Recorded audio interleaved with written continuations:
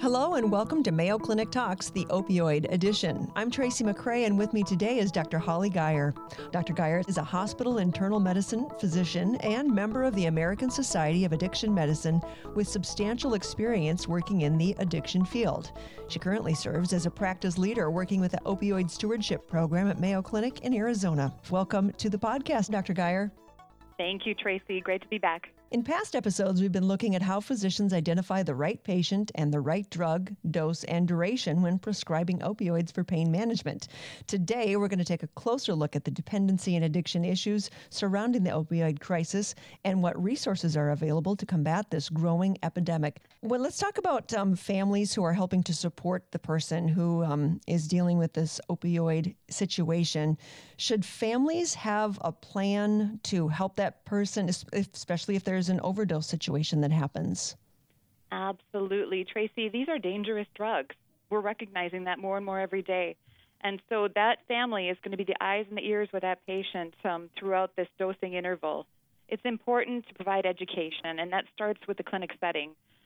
All family members should be warned while the patient is in the room of the overdose presentation. Things like the inability to be wakened, or if they're waking up in some stuporous or semi-comatose state, if families identify difficulty with breathing, heavy snoring, or if the patient is limp or clammy, has skin discoloration in the lips and the nails, or certainly if they're non-responsive, definitely have an overdose plan. And so instruct family members, number one, call 911. And number two, give them education on how to administer naloxone. There's certainly a role for that. And we're at the point where all families have that available to them just to have in the event of an emergency. You know, there's varying opinions. Certainly the American Society of Addiction Medicine has made a strong stance to ensure that virtually all patients on opioids do have access to this. Naloxone is a great medication, and in many states it can be purchased over the counter. It's a full mu-opioid antagonist. It can be given in a variety of formats, and it induces pretty rapid withdrawal, usually lasts for about 30 minutes. It can be life-saving. So I would recommend that you can consider co-prescribing this medication with opioids, preferably at the time that you write the opioid itself. And then, of course, you're going to want to counsel the family, not just the patient, because that patient might be non-responsive at the time they need it. We have talked in the past, in some of the past podcasts, and in other interviews that I have done, that one of the reasons why in the beginning, people would go home with 30 days worth of opioid is because it was just a habit of the physicians to prescribe 30 days whenever they were writing a prescription. And so that's when I learned of that. That's when I first learned about these opioid or the drug take-back days when you turn in your leftover medication. Is that still something that's happening as physicians are writing smaller prescriptions now? Are they still dealing with a problem of leftover medication? You're definitely right. The need to find adequate disposal of these medications is going to be key. You know, as the studies show, overwhelmingly, many of the younger populations are accessing these opioids inappropriately from family members or from loved ones because they have access to medicine cabinets. And so at the time of counseling, I would recommend that family members ensure their understanding of the Disposal Act, which provides mechanisms for patients and families to dispose of any and unneeded or expired opioids. You know, in terms of the disposal process, certainly look online. There's the National Prescription Drug Take-Back events. They happen across the country and at regular intervals, so certainly one place you could bring them back to. Consider mixing your medications with other unpalatable substances. Kitty litter, used coffee grounds, mother-in-law cooking, whatever it takes. Make sure that you're scratching off all personal information, by the way, on the empty pill bottles. In case there are some dumpster divers, you certainly don't want them having access or knowing what that original content was. What are the legal and ethical obligations for physicians when they are prescribing opioids? So the era of physicians feeling mandated to treat patients' pain appropriately at any cost has really come to an end, or at least we hope so.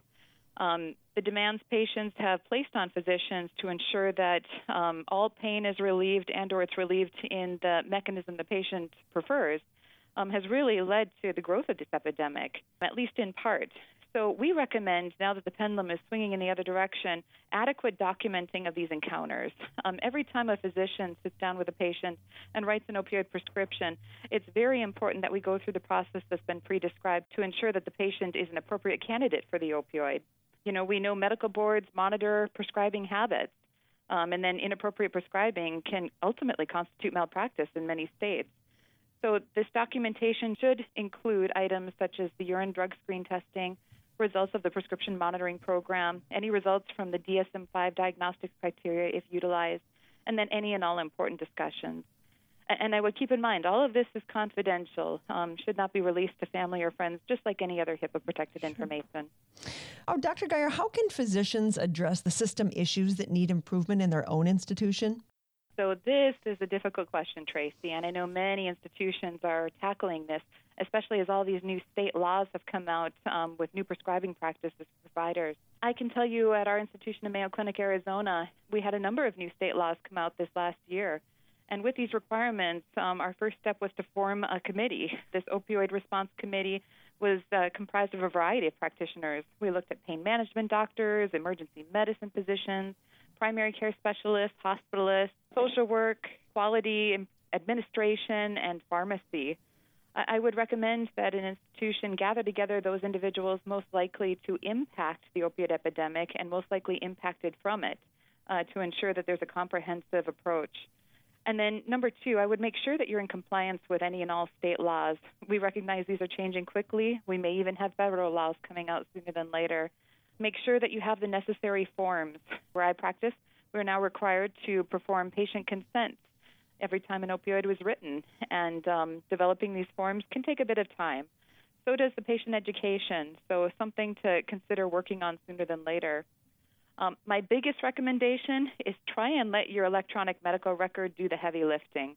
If you can build things into templates such that you can click through them and ensure compliance, make sure that you know when the next follow-up for that patient would be. It's much easier to do that in an electronic system than it is on paper. Sure. And finally, what is being done on a state-by-state or even a national level to combat this crisis? Well, it's hard to turn on the television these days, Tracy, without watching this. You're seeing a variety of states declare state emergencies.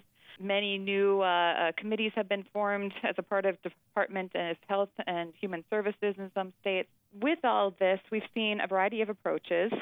Just to kind of give you a overview, some of the more common comprehensive responses include restrictions on the length and the quantity of therapy allowable per opioid prescription. I know we'll be getting this in Arizona probably sooner than later. Mandatory prescriber review of the prescription monitoring programs, and then guidelines on urine drug screening.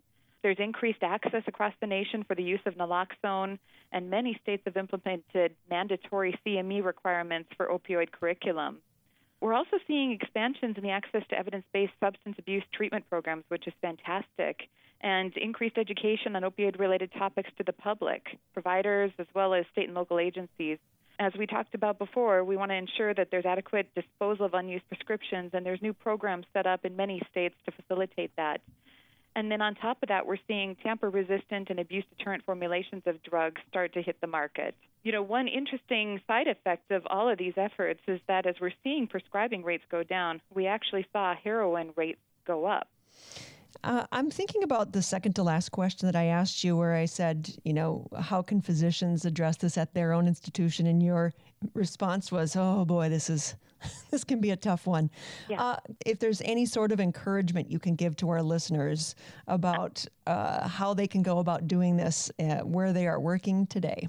Well, I will say this, Tracy. It has been a challenge for us, but not an unsurmountable one. I can say that thanks to the efforts of many of our collaborators in these working groups, we've been able to meet the needs of the majority of the states and the enterprise requirements. And so I would give optimism to this approach and suggest that other institutions implement similar policies. Very good. Well, that's it today for Mayo Clinic Talks. I am Tracy McCray, and again, Dr. Holly Guyer has been our guest. Thank you so much for your time, Dr. Guyer. pleased to help. Thank you again, Tracy. Remember, if you enjoyed this podcast, please subscribe and share with a friend. Healthcare professionals looking to claim CME credit for this podcast can go to ce.mayo.edu/opioidpc and register. That's ce.mayo.edu/opioidpc.